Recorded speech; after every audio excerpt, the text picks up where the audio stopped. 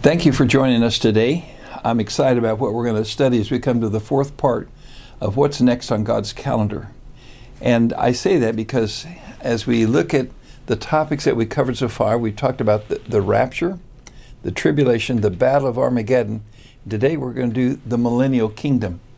And really, each time we've asked, what's the purpose and when will it take place? Because if we know the purpose that God has for each of these 5 events, and we know when they take place, I think we really begin to understand that God has a wonderful, marvelous plan. And then I want to say thank you, because while I know about the millennial kingdom, I don't know that I've ever spent a week or two studying just the millennial kingdom. And I've been able to do that because I was so excited that we were going to be covering this as our 4th event. And so, wow, the things that God has in store for us, I'll just tell you this, I'm really excited. And I hope by the time we finish our study of the millennial kingdom that you will be excited as well about what God has planned for us. Well, let's look at it in this way. What does the word millennial mean? Because I know from time to time it's talked around and used in a variety of ways, but in a biblical sense, the Latin word mil means 1,000. And then annum, it's where we get the word annual, and it means year. So together, it means 1,000 years. And a lot of times people say, well, can you take it literally? And I believe that you can. And here's why. Because when you go to Revelation chapter 20, verses 2 through 7, and we're going to read those verses later, but not right now, it's interesting because no less than 6 times it says that the rule of the millennial kingdom will last 1,000 years. Now relax. The plan of God is much bigger than 1,000 years. Matter of fact, it's eternal. And so the millennium is the stepping stone into the eternal kingdom of God. But when you see all that's going to take place in this 1,000-year period, you're going to really be excited. The other thing that I think is important for us to notice is that in Isaiah chapter 65, it says that the earth is renewed and the curse is reversed. Can you imagine the curse of the earth reversed? Wow. You know, you go back to the Garden of Eden in your mind and you think, what was it like? The creation was beautiful. The soil gave fruit and vegetables and crops abundantly. The trees grew incredibly big and beautiful. The environment, the atmosphere was perfect. And so this is going to be an exciting time because the earth is going to be renewed. We'll see some verses in the New Testament that talk about what takes place. Matter of fact, it says creation groans, waiting for it to be renewed. And for that curse to be reversed, what an exciting time. And so those are some of the things that really got me excited as I begin to study about the millennial kingdom.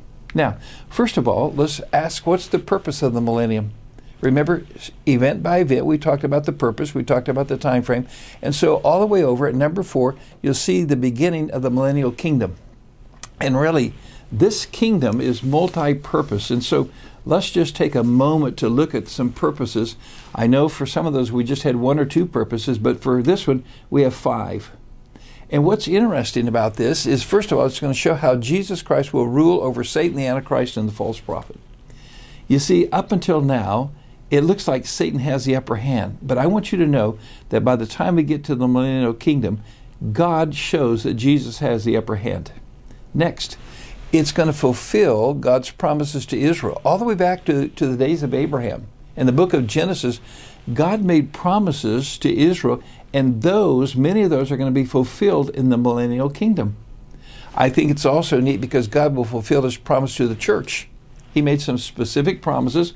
We're going to try to sort those out. And again, if you know Christ and you see the promises that He's made, wow, you're going to be as excited about the millennial kingdom as I am. And then the 4th one says this, that God will show that every individual must still respond to God's offer of salvation. The environment will be perfect. It will be a just society. Socially and governmentally, it'll be just. But still, an individual must come to Christ as their Savior. And then I think the last thing, God is going to show how the earth can function once the curse is removed. Again, I think when you begin to look at that, you're going to be so excited. Well, that's the purpose. Remember, I told you it's multi-purpose. It's not like some of the other ones that we've looked at. Like the tribulation really just had one thing in mind. But when you come to this, it's a multi-purpose that God has. It's a 1,000-year period. And believe me, as we go through that 1,000 years, every day we're going to see how great God is. And then I can hardly wait to see the next phase of what he has in mind for the people of God. Well, when does it occur? What an important question. And so here's what I'm going to tell you.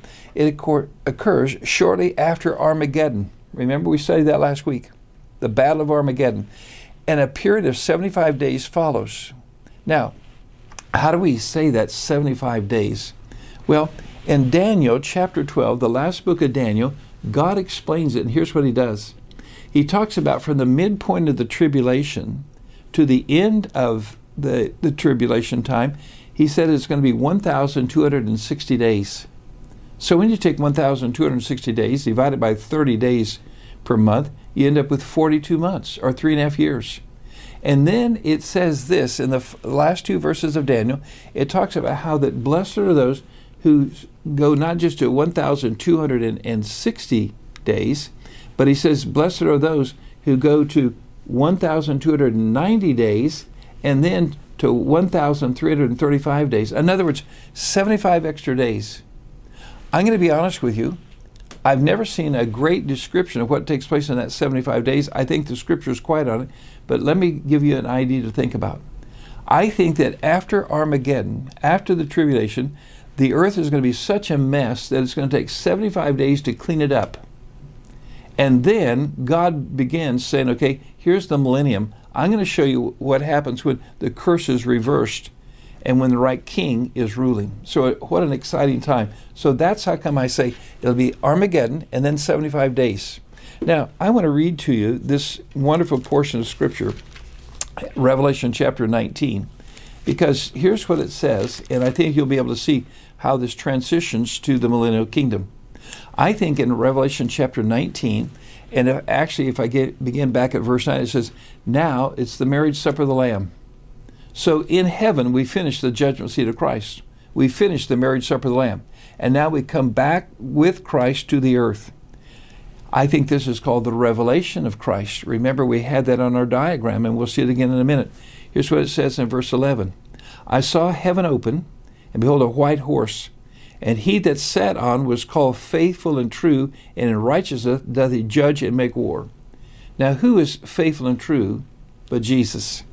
Then it says, verse 12, his eyes were like the flame of fire. On his head were many crowns, and he had a name written that no man knew but he himself. Just several things there. First of all, remember when Jesus was here on the earth the first time, he wept over his friend Lazarus. He wore a crown. The only crown he wore was the crown of thorns. But when he comes this time, he will wear many crowns, different word. He had a name written that no man knew. I really believe that's talking about his glory, his characteristics. And it says that no man has ever seen all the glory, all the characteristics of God we're going to. Verse 13, he was clothed with a vesture dipped in blood, not his blood, but the blood of his victims. And his name is called the Word of God. Now, for sure, this has got to be Jesus. John 1:1, in the beginning was the Word, and the Word was with God, and the Word was God. And so here he will be known as the Word of God. Verse 14, the armies that were in heaven followed him upon white horses, clothed with fine linen, white and clean. So now the believers, the saints, the bride of Christ that have been in heaven celebrating for the 7+ years, we come back with him to the earth. Verse 15, out of his mouth goeth a sharp sword, and that with it he should smite the nations. He shall rule them, that's the action of a king, with a rod of iron. He treads on winepress of fierceness and wrath of Almighty God, and on his vesture and on his thighs the name written, King of Kings and Lord of Lords. And so we see how great God is in this whole passage as he comes back down. Verses 17, 18, and 19, it talks about that when he comes down, he will be there in Megiddo Valley.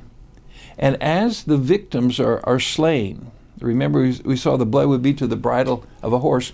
As the victims are slain, they invite the birds to come and to feed on that. It's interesting because in Israel, one of the remarkable things is that's where the main landing strip is. I showed you a picture of it last week.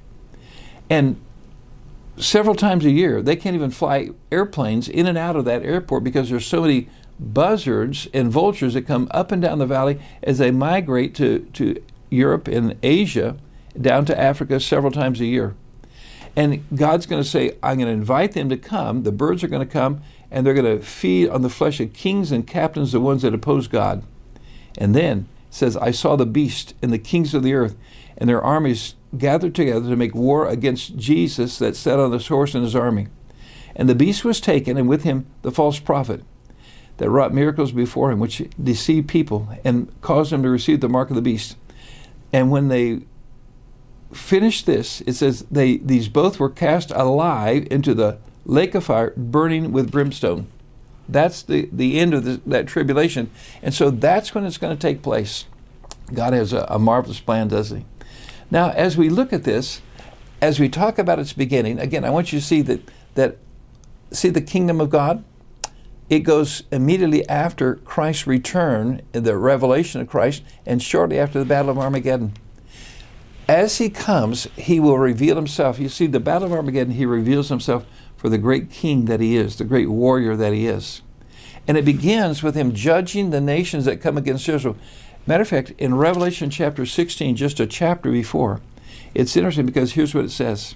It says, these are spirits of demons that work miracles. They go forth unto the kings of the earth, to the whole world, to gather them to the battle in that great day of God Almighty. And then it goes on to say, and he gathers them together in a place called in the Hebrew tongue Armageddon.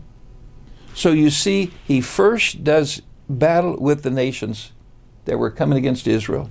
Next, he's going to have a judgment of the nations. This is described in Matthew chapter 25. Again, I want to go to this because I think sometimes people don't realize how precise God is in his word.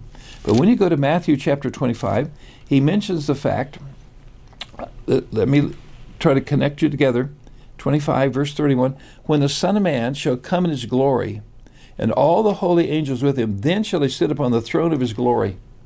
So when he comes at this revelation, he's going to sit on the throne of his glory, that's Armageddon, and he defeats those armies that came against Israel in the battle of Armageddon, in the valley of Megiddo. And then it says that he's going to, before him, he's going to gather all the nations. He will separate them one from another as the shepherd divides sheep from the goats. He shall set the sheep on the right side, the goats on the left side. And then he's going to say to those that are the sheep nations that they are to go with him into the millennial kingdom.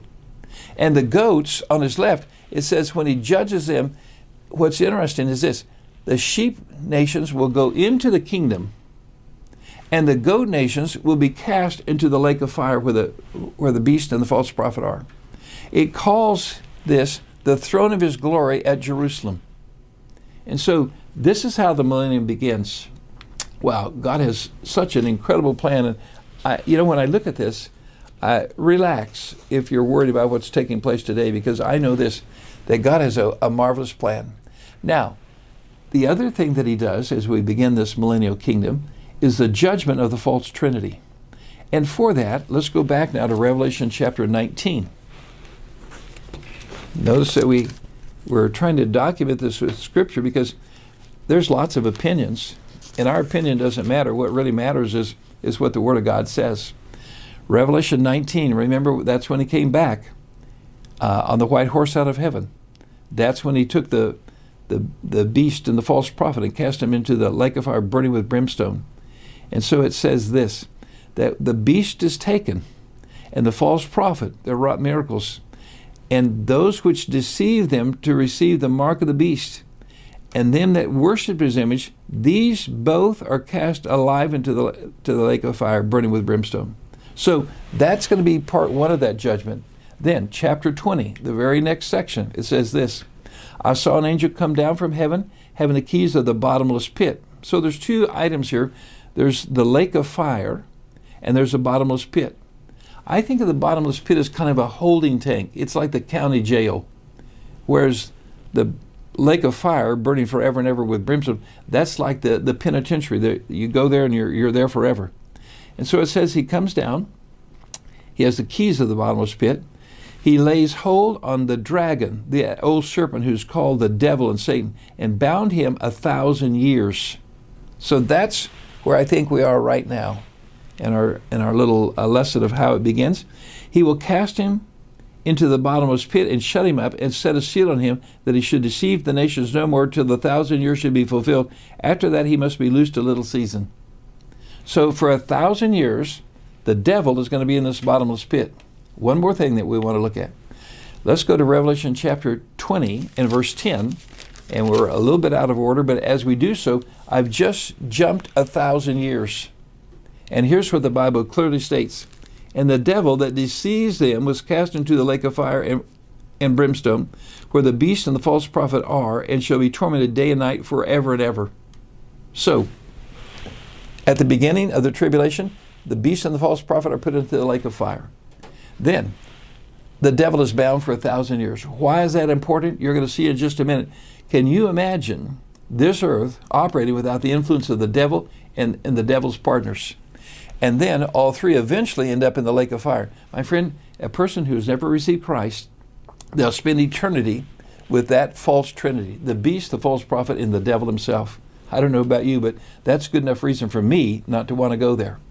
The opposite is to be saved, to know Jesus Christ. And if so, guess what? We get to rule and reign with him on the earth for 1,000 years, and our permanent home will be heaven itself. Well, here's another aspect of it that I think is important to look at. And again, I want us to go to this passage in Luke chapter 1. And as we go to Luke chapter 1, you might say, well, that's the Christmas story. And it is. In other words, God in his word links together the first coming of Christ to the earth and the second coming of Christ to the earth, called the Revelation. Remember, the rapture, we meet him in the air. So there's really two comings to the earth. One is his incarnation, and one when he comes to rule as a king. The first time he came as a baby. The next time he'll come as a king. But notice what it says in Luke chapter 1, verses 31 and 33. It says, talking to Mary, it says that the angel said unto her, Fear not, Mary, for thou hast found favor with God. And behold, thou shalt conceive in thy womb, shall bring forth a son, shall call his name Jesus. Now listen to this. And he shall be great, and he shall be called the Son of the Highest, and the Lord God shall give unto him the throne of his father David. And he shall reign over the house of Jacob forever, and of his kingdom there shall be no end. This is the stone that Daniel saw in the image of Nebuchadnezzar, where the stone came and crushed all the man-made governmental systems. And that stone grew and lasted forever. And so now, let's look at the tribulation. Here's the millennium that we're studying right now. And what's the event that takes place in the middle? Well, it's the revelation of Jesus Christ. When he comes and he puts his feet on the Mount of Olives, Zechariah chapter 14, verse 4. It says that when he does that, he splits the mountain in two. Splits it so bad that I think that the Mount of Olives is gone. And so the tribulation, this is the Antichrist kingdom. The millennium, it's Jesus Christ's kingdom. You see the contrast that's here. And from the very beginning, right from his birth, God promised that's what would take place. He would rule from the throne of his Father. I'm excited as we look at this. Next, it says that the tribulation, it's a counterfeit kingdom. Remember, everything the Antichrist did was to deceive, to mislead people. When Jesus Christ comes, it will be a kingdom of truth. It will be a genuine kingdom. The contrast is incredible, isn't it? And then, this one, Satan is defeated. The master, the king of that tribulation, he will be dethroned and defeated, as we saw when Christ comes back at the Battle of Armageddon.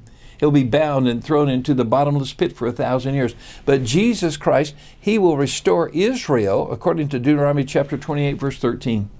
So what a contrast we have. As we begin to look at this tribulation, and now you see why I'm so excited about it. There's so many exciting things that God has planned for us.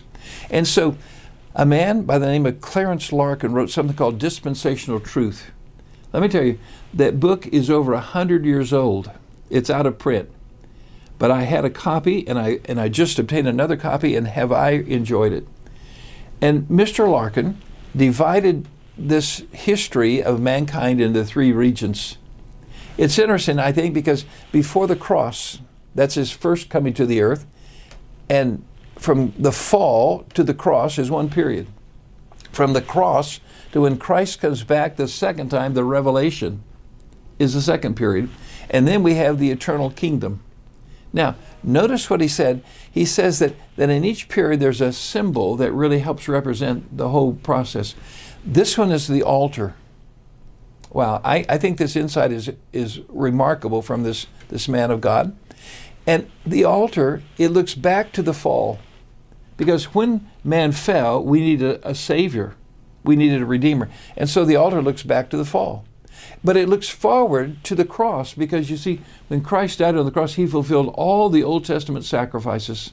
And so the altar is a symbol that shows this first one. The next one, from the cross to the Revelation, he says the symbol is the table, breaking the bread, remembering the Lord. I go to a fellowship of believers, and you know what? We break bread every week. It's so important. Here's why. Because at the table, we look back to the cross, and then we look forward to the coming of Christ. Matter of fact, here's a scripture that you've probably read many times, and now maybe you understand it even better. 1 Corinthians 11:26, for as often as ye eat this bread and drink this cup, you do show forth the Lord's death until he come. His death until he comes. And so how important that is. And that's why every week I enjoy meeting with other believers. And we go to the table where the bread is there, a picture of his body broken. The cup is there, a picture of his blood shed. We remember the cross, thank God for the cross, but we remember the fact that he's coming again. And so that's why the scripture says you do show forth the Lord's death until he comes. And then the third region, from the Revelation to the eternal kingdom, well, Mr. Larkin says it's a throne. The throne looks back to the Revelation when he comes, because he came back to rule and to reign, to defeat Satan, and looks forward to the eternal kingdom because he will reign forever. Matter of fact, he even takes those three regions and he says one of them represents prophetically Christ. One of them represents Christ priestly, and the last one represents him kingly. Remember, Jesus was prophet and priest and king. And I think that's a wonderful way to enjoy this whole study of the millennial. Well, I've enjoyed looking at that. I hope you will. Matter of fact, I hope you'll spend some time to just study that view graph that we've seen.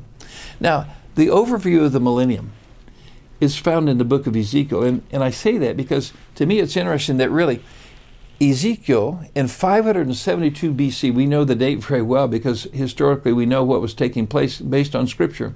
So it was the 25th year of the captivity, 14 years after the destruction of the temple. And what takes place is that God gives Ezekiel a vision, not a dream, but a vision. And in the vision, he goes back to Jerusalem and he sees the glory of God. It's interesting because the book of Ezekiel ends with Jesus, and it says this, that Jehovah Shammah, or Jehovah is present. That's how the book of Ezekiel ends. But I think the book of Ezekiel is really an important one in our study, and here's why. You see, as we begin to study this millennium, in the book of Ezekiel, I want you to see how orderly the chapters are. Now, I'm going to be honest with you. In my study of the millennium, I've had to look at Isaiah, Ezekiel, Zechariah, Joel, Revelation, Daniel, and the Gospels. I don't know of any study in the Bible that brings you to more scriptures and more promises that God has made. Oh yeah, he made promises in Genesis, and in other portions there are promises made to the church. But these are major portions of each of these books that deal with this millennial kingdom. And so let's look at it this way in our preview. First, chapter 36, Israel's regathered in the land. Remember, we've read that, we've studied that in some of our previous programs. And we saw that Israel would come back to the land. God would bring them back to the land, even though they were scattered. And the land was going to begin to produce crops, as we find in chapter 37. It says that Israel would become a nation, and they would become a great army. And they'd no more be two kingdoms, not a Judah and Israel. They'd be united as one when they came back. It was fulfilled. These predictions made 2,500 years ago. 2,500 years ago, we are the ones that are watching Israel come back to the land. We're the ones that are watching crops. We're the ones that have seen Israel become a great nation. We're the ones that are watching this great fulfillment. Chapter 38 and 39, God says that before he comes for his kingdom, Israel is going to be invaded by Russia, Iran, Ethiopia, Libya, Germany, and Turkey. These are the very nations that are right on the northern border of Israel today, in the Golan Heights, right on the border of Israel and Syria. Folks, we are the generation that gets to see this. You know what it says? The kingdom of God is coming. And before the kingdom of God comes, There'll be the Battle of Armageddon. Before Armageddon, there's going to be the start of the tribulation. And before the tribulation ever begins, Jesus calls his church out. We should be excited about this. And then in chapters 40 through 48, Israel is promised the millennium. Now, here's why I say that this is important. Because you see, there's a vision of the millennial temple in chapters 40 and 43 through 43. And the great thing about this is that there's no place ever in the history of Israel, in the history of the world, where this temple that's described in these chapters has ever been built. So I know it's yet future. And the Bible speaks of it being in the latter days. Next, in chapter 43 through 46, it's going to talk about how we worship in the millennium. It's going to talk about an altar and sacrifices. I mean, why do we need a sacrifice in the millennium? Well, I'm going to try to explain it. It's going to talk about the East Gate again. Chapters 47 and 48, it's going to talk about how to divide the land, and it's going to talk about a new river that's going to spring up out of the middle of the temple sanctuary. Well, I'm telling you all this as an overview because I want you to know God has a plan. He's patiently waiting to show the world how his kingdom will operate, and when you see how his kingdom operates, you'll be stunned. It is that spectacular. I think you'll just be stunned. Now, to study the millennium, I think there's 6 stages that I want to talk about. But today, for the sake of time, we're going to talk about the judgment of the nations. The Bible is clear in both Matthew and in Zechariah that those nations friendly to Israel will go into the millennial kingdom. That's why I pray for my government, that they will stay friendly to Israel. Oh, I would love for them not to go into the destruction. Because you see the contrast of the sheep nations who were friendly to Israel, who supported Israel, even when Israel was on the bottom of the stack. They're not going to remain on the bottom. The kingdom of God's going to talk about it. Wait till you see the verse God has. But then there are the goat nations. And the goat nations, when he judges them in Matthew 25:41, he says, "Depart from me," and he sends them to the lake of fire. Wow. How important it is for our governments to support Israel. Why? Because God made a distinction between Israel and the church. God said that this is my earthly people, and be kind to them. And many people have not done so. And then it says this, that Israel is going to become the head of the nations. I want you to notice this verse. Deuteronomy chapter 28 says, "And the Lord shall make thee the head and not the tail." You see, right now, Israel appears to be the tail. Everyone picks on Israel. They boycott Israel. The United Nations is always putting a sanction on Israel, always reprimanding Israel. God says, I'm going to turn that around. You're going to be the head, not the tail. "And thou shalt be above only, and shall not be beneath, if thou hearken unto the commandments of the Lord thy God, which I command thee this day to observe and to do them." This will be the time when God does that. Here's another aspect of it that's pretty exciting. The church will reign with Christ. Now, in the epistles, Paul writes to Timothy, "If we suffer, we shall also reign with him." You see, "with" is an important word. It says that when Christ comes back in the rapture, so shall we ever be with the Lord. So if you want to find me in heaven, look for Jesus. I'm going to be as close as I can to Jesus. It says we're going to reign with him. If we deny him, he'll also deny us. Here's another passage, Revelation 20, verses 4 through 6. It says, "I saw thrones, and they that sat upon them, and judgment was given unto them. I saw the souls of them that were beheaded for the witness of Jesus, and for the word of God, and which had not worshipped the beast, neither his image, neither had received his mark upon their foreheads or in their hands, and they shall live and reign with Christ 1,000 years. Yeah, that's that millennial kingdom. But the rest of the dead live not again until the 1,000 years are finished. This is the first resurrection. Blessed and holy is he that hath part in the first resurrection. On such the second death hath no power. But they shall be called the priest of God and of Christ, and shall reign with him 1,000 years. Pretty clear that those believers, the church, is going to reign with Christ. You're going to love this one. Revelation 5:10. "And hast made us unto our God kings and priests, and we shall reign on the earth." This will be fulfilled in that millennial kingdom. You see what I'm saying? There's great promises to Israel. There's great promises to the church. Now, Satan is bound for 1,000 years. We've looked at this. Can you imagine, as he's cast into the bottomless pit, his friends, the false prophet and the beast, they've already been put into the lake of fire. But he has 1,000 years. Afterwards, he's going to be loosed. And while he's loosed after the 1,000 years, some people are still going to respond. A perfect environment. It's not our environment. It's the heart of man that needs to be converted. And that proves it. And then Revelation 27 through 10, after the 1,000 years, Satan will be released. He goes right back. He goes right back in the same business of trying to gather people and revolt against God. You'd think he would, you know what? I conclude this, that Satan's a slow learner because he's right back in the same business again. Now, well, we're not done with the millennium. We're going to continue this next week.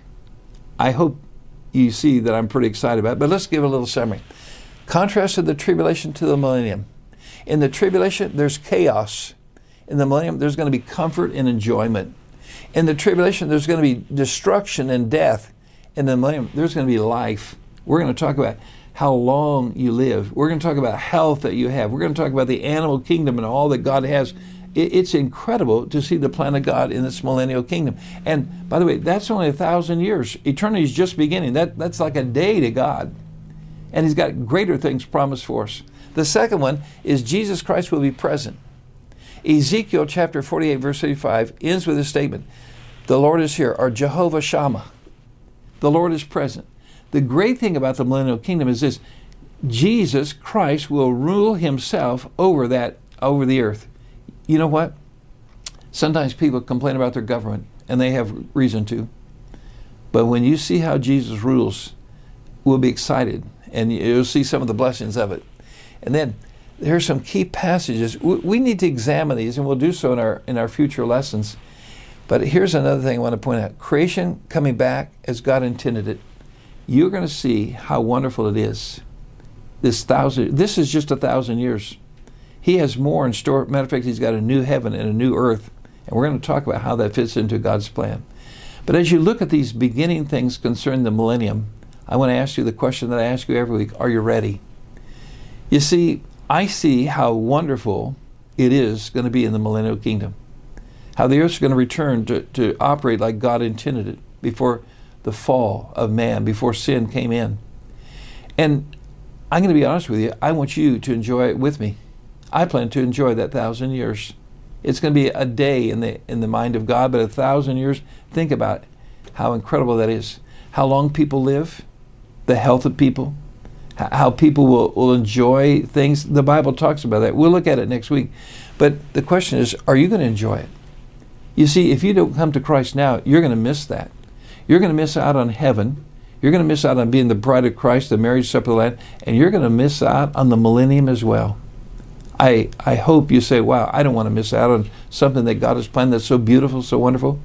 So how can you be a part of that? Well, you need to come to Christ as your personal Savior. I hope you realize that the Bible says we're all sinners. That's what we'll all have in common in heaven. Every person there will have admitted, I'm a sinner. In myself, I have no righteousness. In Christ, I have the righteousness that satisfies a Heavenly Father. So number one, admit you're a sinner. Number two, accept the work that God has done for you. God did the work by sending Jesus to die on the cross. Jesus suffered and bled and died. Remember the table? Remember the picture there? It points back to the cross. Have you ever come back to the cross and said, I need my sins forgiven? And accept the broken body, accept the blood shed by Jesus as the payment for your sin. And then number three, personally accept Him. It's not enough to say, yeah, He did those things, but you need to say, Jesus Christ, I take you as my Savior. I take you as my substitute. I accept you as my Savior, my Lord and my King. And then guess what? You're ready, and now you'll enjoy all the blessings that God has. If you would like to ask a question of Dr. Lindstedt and or Bible Truth and Prophecy, please email us at the Bible Truth and Prophecy, or BTIP as we call it, email address. That's BibleTipNow@gmail.com. BibleTipnow@gmail.com. We look forward to hearing from you.